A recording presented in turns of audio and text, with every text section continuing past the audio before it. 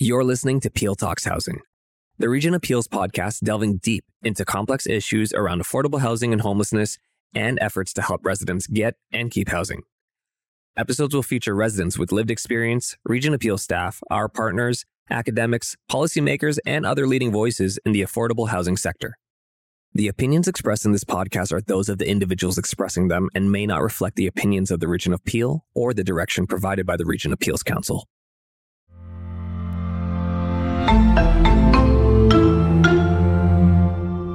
Hey everybody, my name is Axel Villamil and we're here on Peel Talks Housing, focusing on why we need to think beyond traditional purpose-built rental development to increase the supply of affordable housing.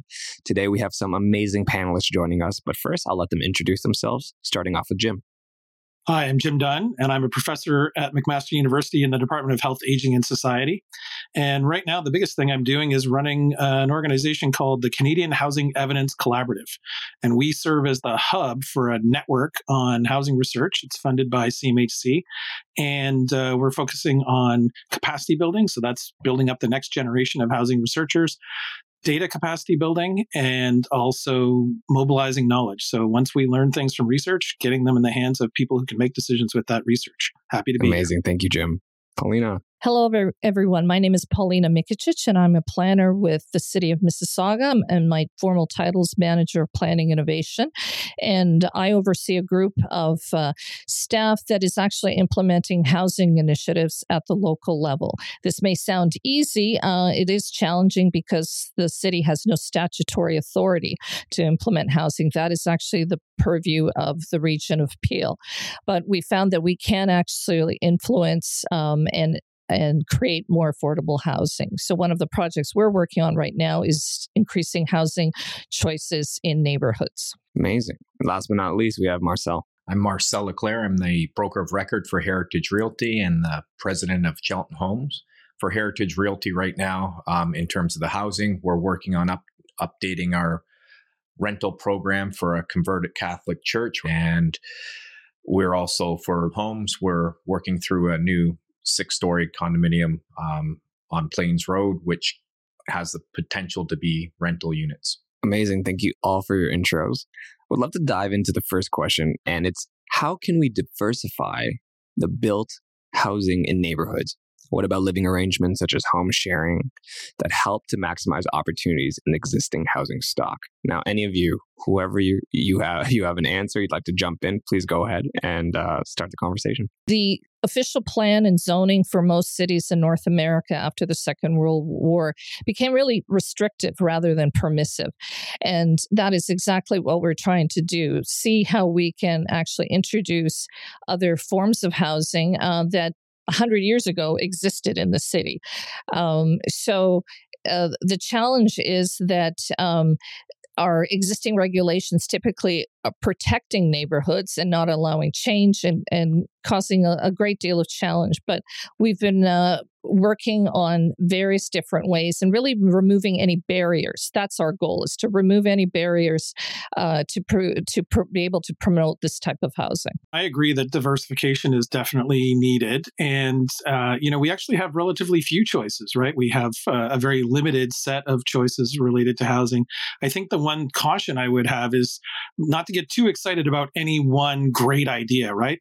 A lot of people will get behind a particular new great idea, be it home sharing or tiny homes, and this is going to be the solution to all of our housing problems. It's probably not, right? It is going to give more choice, and those choices might actually be appealing to some people depending on their taste. And so, yeah, absolutely, there's a rule for supplying those. But it's not going to work for everybody. So home sharing, that's an interesting concept. I know that there's legislation in Ontario that's made it easier, particularly for older adults, to do that sort of thing. And there's definitely some pathways to get there. The thing I worry about in that kind of instance is, first of all, it's not a solution for everybody. Not everybody's going to want to do that. It's probably a relatively small number of people are going to want to do that. And the real difficulty is, how do you protect everybody that's involved in that? What if somebody amongst the home sharers has a silent stroke and starts to decline in their functioning, right? The whole notion of home sharing is that there would be, or one of the notions of it is that there'd be some mutual support that takes place of an informal nature. What if the support burdens for one of the roommates actually become more too burdensome for everybody else? Who's going to take over? What if the family doesn't step in? So there's, that one strikes me as one that has a lot of risk. So I really think that we need to better understand the acceptability of these kinds of things, and by all means, we should definitely diversify. But how are we going to meet the total need? How are we going to scale these at a level that's going to actually meet the total need? How can local/regional governments help support affordable housing solutions within established neighborhoods? And how do land use planning processes and the building code actually play a role? Maybe I'll take a stab at this. I agree with you, Marcel. It isn't easy, and it is about balancing. And so my section and the planning department was created to deal with those issues, with those kind of silos, and address them. It's called innovation. And innovation means you work really hard and you butt a lot of heads inside and outside. But we need the development industry. We're not building the supply. So we need them to work. And we're trying to see what makes sense as of right, ultimately. That would be the goal. Jim, you referred to the legislation that the province approved, essentially requiring us to allow additional units. So for every detached, semi, and townhouse, we're in effect supposed to allow a total of 3 units. And this could be in the form of garden suites, laneway homes, various arrangements, duplexes, the range is quite vast. The challenge is, if you look at Mississauga's topography, we have very limited lanes. So we have to come up with a solution that works for us. And another thing that we're doing that may be different from other cities, we're actually analyzing the true economic impact of those outcomes. Because just because you allow 3 units on a site doesn't mean they're going to be affordable. What needs to happen? And things like home share, and dare I say that word, lodging houses, may be more affordable, but politically they're very challenging to implement. So again, we have to balance parking requirements, the need for privacy, open space, but our goal would be ultimately to have more as of right permissions. Yes, I agree with that big time. More as of right zoning on arterials for multi-level would be a great innovation, because right now we have a stranglehold that's being created by single detached dwellings and the planning process, which allows the existing owners of those single detached dwellings to oppose almost anything. And so we have a system where essentially we've baked in immense rights to opposing any new development into the existing homeowners in a community. And as a result, this is based on the historical planning practice, which segregated multi-unit from single detached. We have a situation where people, for instance, if they want to move to a more appropriate housing as they get older, they actually have to leave their own community.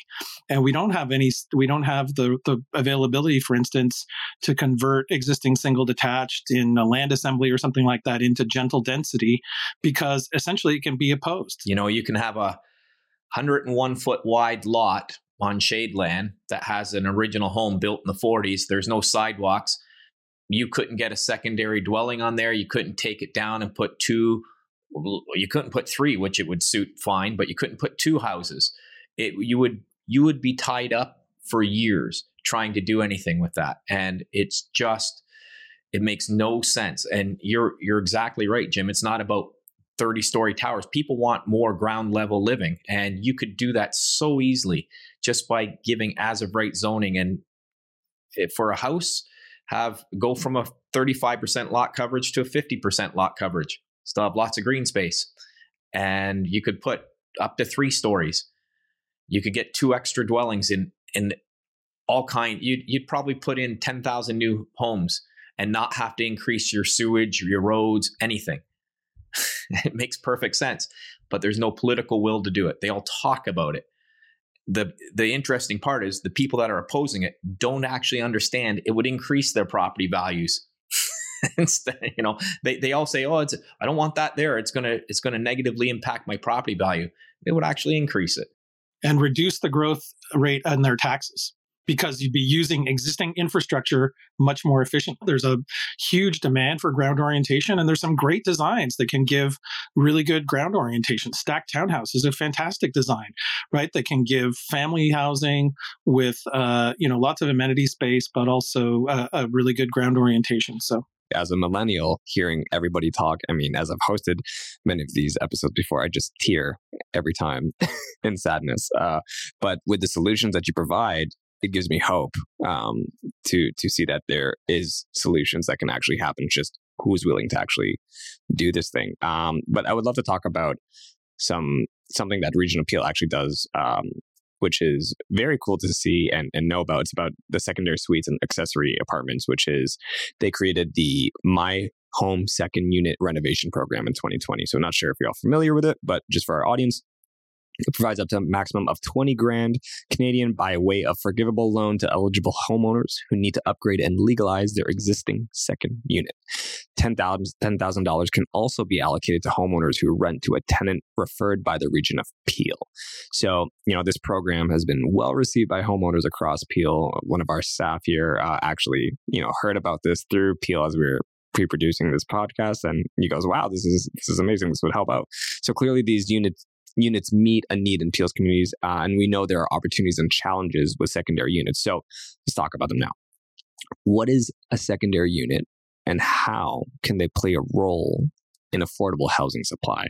Secondary units are essentially an additional rental unit that's in a primary dwelling, and typically it is within the same building envelope. In the past, those secondary units, if you were creating new construction, you had to pay a development charge for those units. And for years, Mississauga had been lobbying the province. Why are you charging someone $40,000, which is what the cost would be to put in the unit? It didn't make any sense. So luckily, that was removed. So you can build essentially a 2-unit dwelling. But secondary units are intrinsically more affordable because they are not the prime dwelling. They are intrinsically more affordable, and they really support, especially low-income workers in the city. Our housing strategy is as much an economic development strategy. We want to keep employees in the city so they can live and work, and so we find second units very valuable. For example, in my neighborhood near Credit Valley Hospital, there's nurses, there's technicians living in second units, and it's been a very important source of supply, affordable supply. The challenge with secondary units from the municipal perspective has always been things like parking, trying to accommodate that. We've more recently, we've relaxed the requirement for the second unit and let the household figure out how they're going to share parking. But we're trying to introduce now a third unit as well. So it becomes more challenging. And again, we don't know from the province if they are going to treat that as a DC payable unit. Parking is a significant one. So I'd like to see a program that also supported the creation of new units as well, not just, it's very important to upgrade the existing ones, but ideally it would be nice to encourage people to actually build new ones. Problem that you have with all those illegal units and a lot of people that do the secondary units is they don't actually do it right. And the reason they don't do it right is because they don't apply for a building permit, because it's just going to get them turned down in most cases anyway. So they go ahead and convert it. They don't do any of the sound barrier insulation between the lower level, upper level. They don't do fireproofing. They don't do separate heating and separate hydro units because they're just triggers for them to get shut down. And so you have people that are living in secondary units that really aren't great units. If you want to improve people's lives, give them a nice place to live. It doesn't cost a lot more to do it right. And when you do those basics right, the first time, you're going to have longevity on that secondary unit, and you'll attract the workers. They can stay in the community. They can work there. They can, you have single parents. You have your child's not upset about living there because they can actually go to sleep at 9:00 at night and not hear everybody running around upstairs. You have to do it right. very few people are doing it right because they won't apply for a building permit. And even if they do, they get turned down in many municipalities. Obviously, Peel's changing, which is amazing. So it's again about just accepting that everybody needs a place to live. They have a right to have a nice place to live, and they'll feel good about themselves, and they'll contribute back to the community if they're feeling good about where they live and they feel part of the community. If they feel substandard, they're going to behave that way. Yeah, I mean, I agree completely. The workforce housing approach is really important, and there's an increasing recognition that that's an issue. And I mean, if you think about it, in many of our communities, an entry level condo is somewhere in the neighborhood of 6 times the annual salary of a $20 an hour worker. So if you take the annual income of a $20 an hour worker and you divide it by an entry-level condo, it's 6 times. And the normal guideline is that it should be about 3 times for your first purchase. And so we're not even close. And I think it's absolutely a real challenge. I think it is, however, politically a really valuable point, which is to say, your employers are going to have a tough time finding a workforce if they can't work there. I know that was actually a big factor in the that's actually worked really well in Montgomery County, which is one of the in the greater Washington, D.C. area. And it's an area where inclusionary zoning has been very successful over a period of some decades. And one of the things that actually made it successful, and one of the things that garnered the political support, was this argument about workforce housing, right? That essentially this was, and I'm not talking about, Fort McMurray kinds of trailers or anything like that. When I say workforce housing, I'm saying housing that people who work at a living wage can actually afford, right? And so, in a living wage in the kind of Western GTA is probably in about the $18 to $20 an hour range. Coming in from a very fresh perspective, hearing what you're all saying is very eye-opening, because it really does affect the communities down to a very, very different level. It's just not a place to stay, but it's a place that affects you and your lifestyle and how you act in your community. So, the better we can do for our housing and provide affordable housing, the better our community will actually be. So I love how that, was all brought up. So the next topic I actually do want to talk about is the existing stock of privately owned affordable rental housing. We recognize that the stock is outside of government investment and is an important factor in the health of our communities, but should we preserve it? How can we ensure it remains available to people who need it? The city of Mississauga has actually implemented a rental protection bylaw. And the main impetus for that was we, as you know, have a LRT coming along here, Ontario. And there was concern, we have significant purpose-built rental stock in that corridor. So there was a concern about losing that through redevelopment. But we actually introduced a citywide rental housing protection bylaw, which protects rental buildings with 6 or more units. So essentially, you have to replace those the affordable units in new construction, and that's similar rents. They don't the GFA or the floor area doesn't have to be the same, but a 1-bedroom is replaced by a 1-bedroom. We also introduced a demolition control bylaw around the same time, which prevents the premature demolition of existing housing. So as a lower tier, we have those powers. So our first goal in our housing strategy was really about protecting the existing stock. I have a 7-unit affordable housing geared towards seniors, and I can tell you it's not sustainable from a private party's ownership. We're losing money. You cannot expect people to be able to maintain a building. We can't even refinance the building to take out any market appreciation to do capital repairs and costs because the rents are too low. So the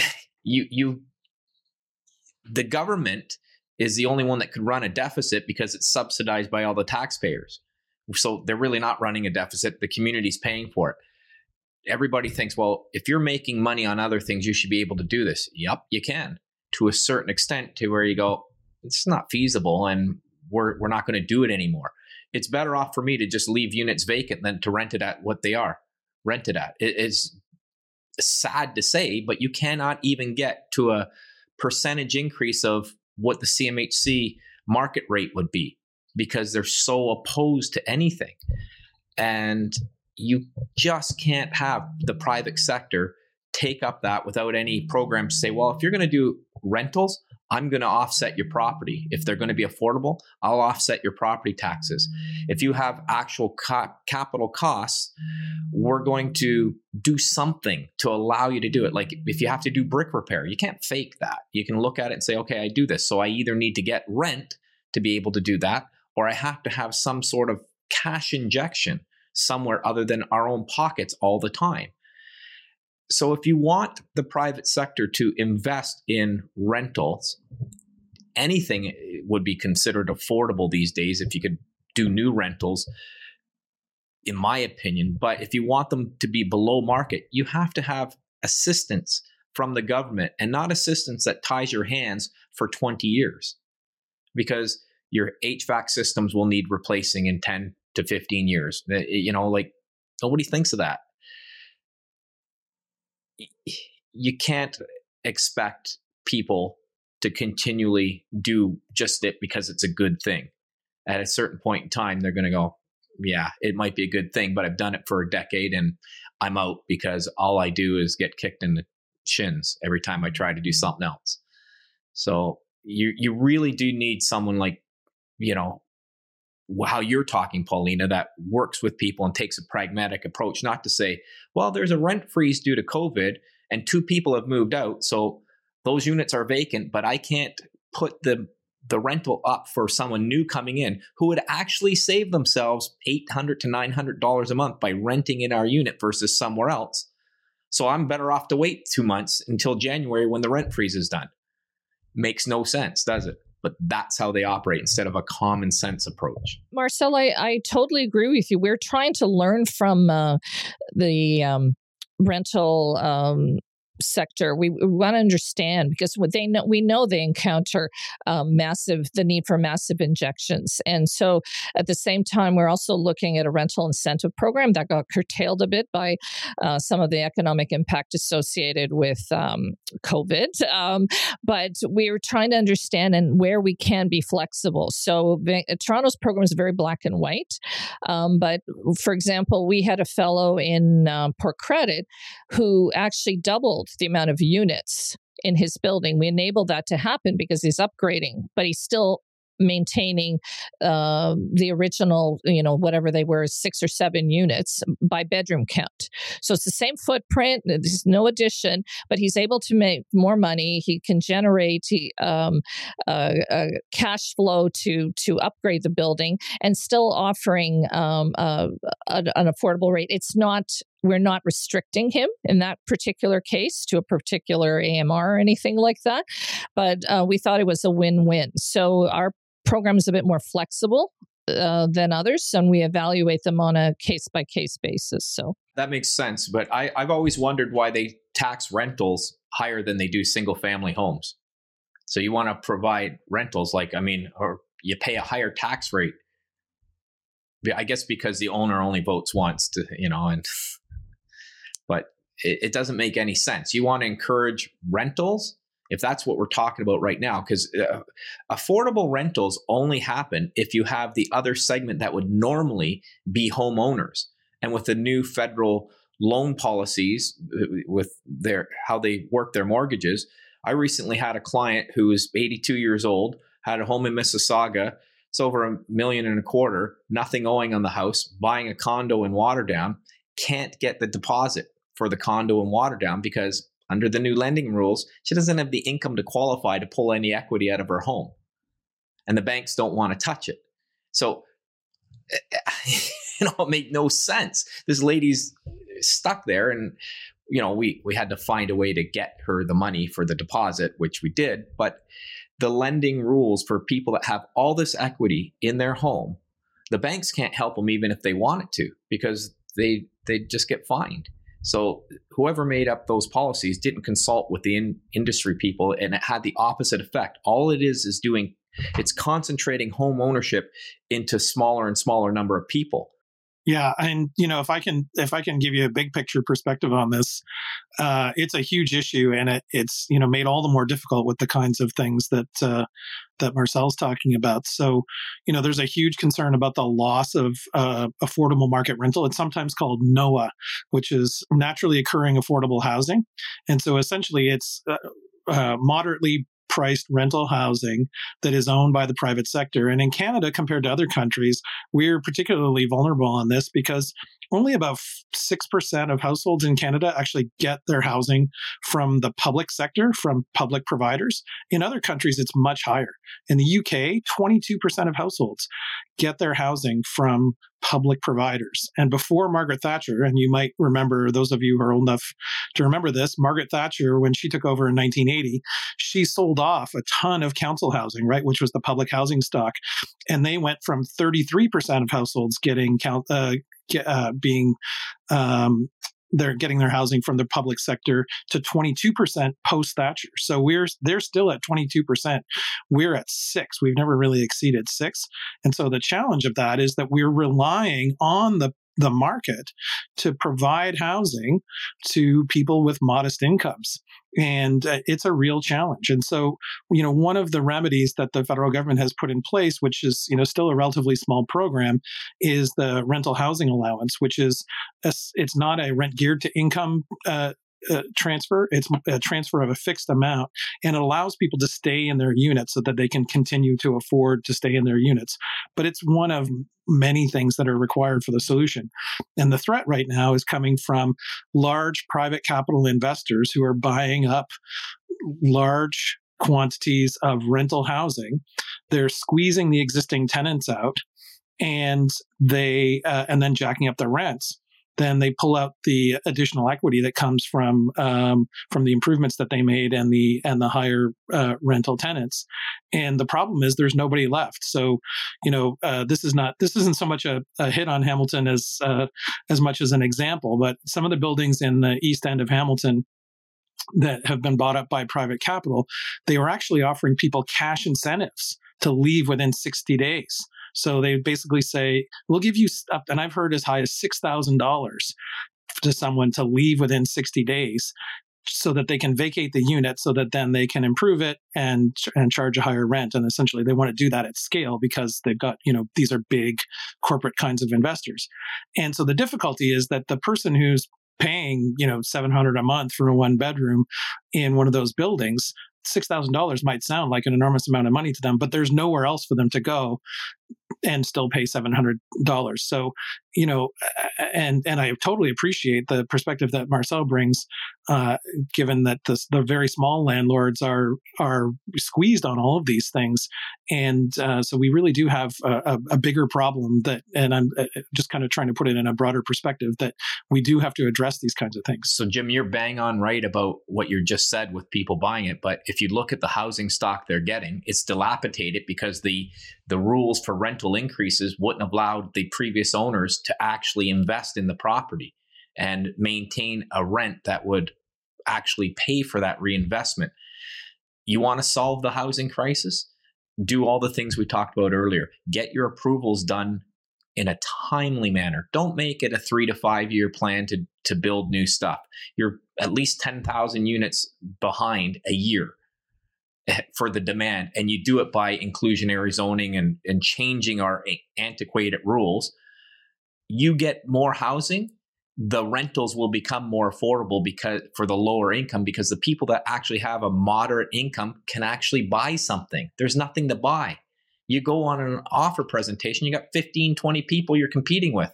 And the 5 people that already own 6 homes are the ones that are going to outbid those other 15 that are buying their first home. They have no chance. Like no chance without parental or grandparents helping them out.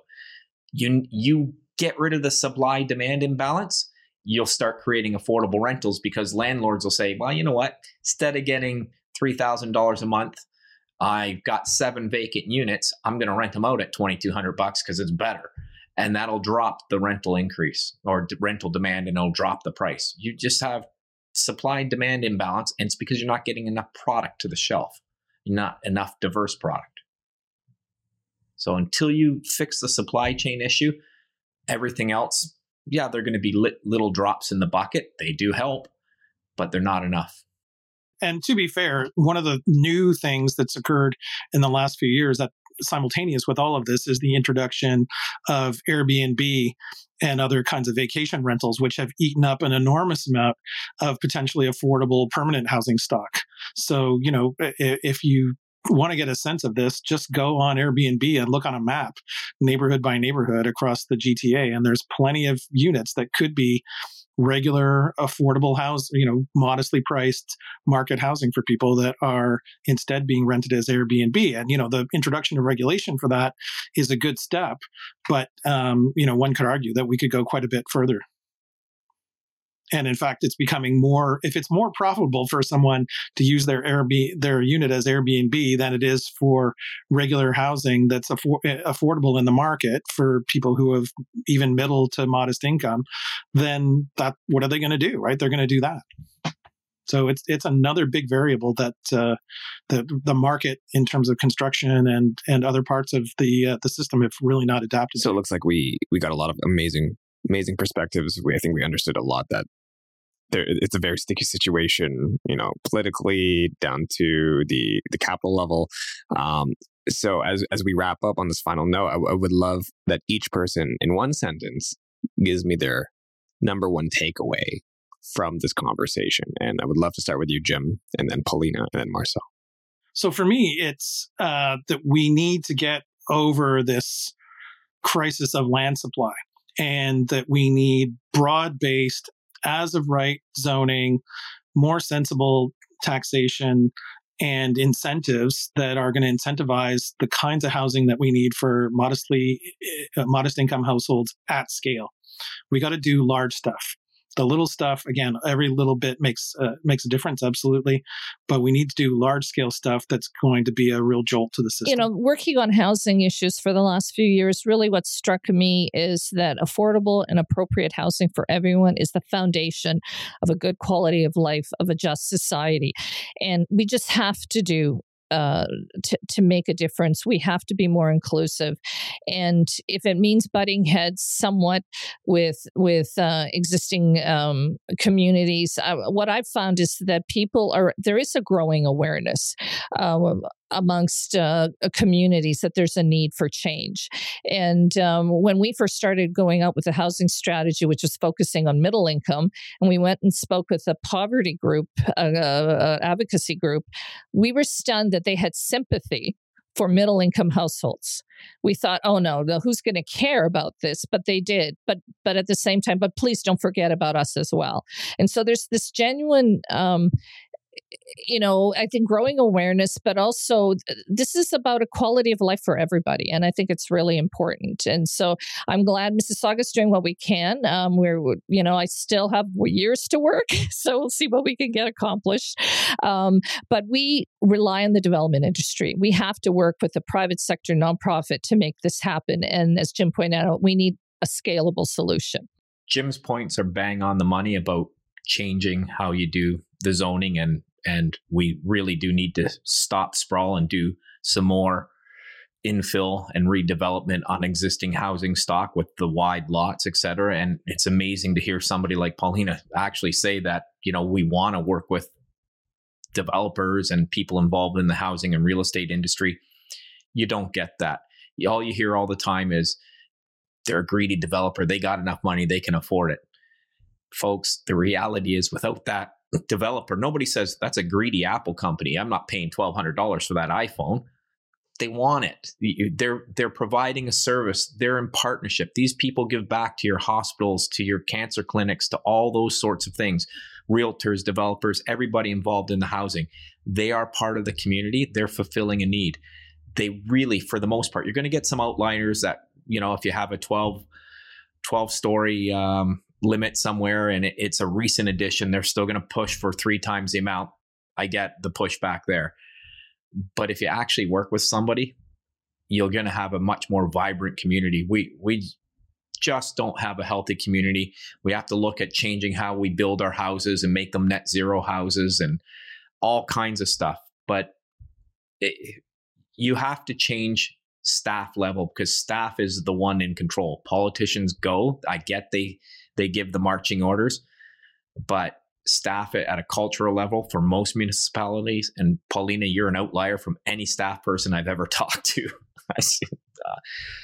I can't believe I'm hearing some of the things about working cooperatively with you. If you had that attitude and partnerships in developing the community, way more progress. You have to get the supply in there. Without balancing out the supply and demand ratios, nothing else is going to matter. Amazing. Well, that wraps up this episode of Peel Talks Housing. Thank you so much to our amazing guests, Jim Dunn, Marcel Leclerc, and Paulina Mikicic, for their amazing input and insight on this discussion. And I also want to thank you to our listeners for listening in.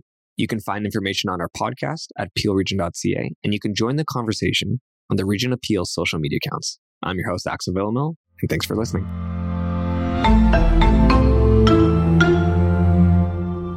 The opinions expressed in this podcast are those of the individuals expressing them and may not reflect the opinions of the Region of Peel or the direction provided by the Region Appeals Council.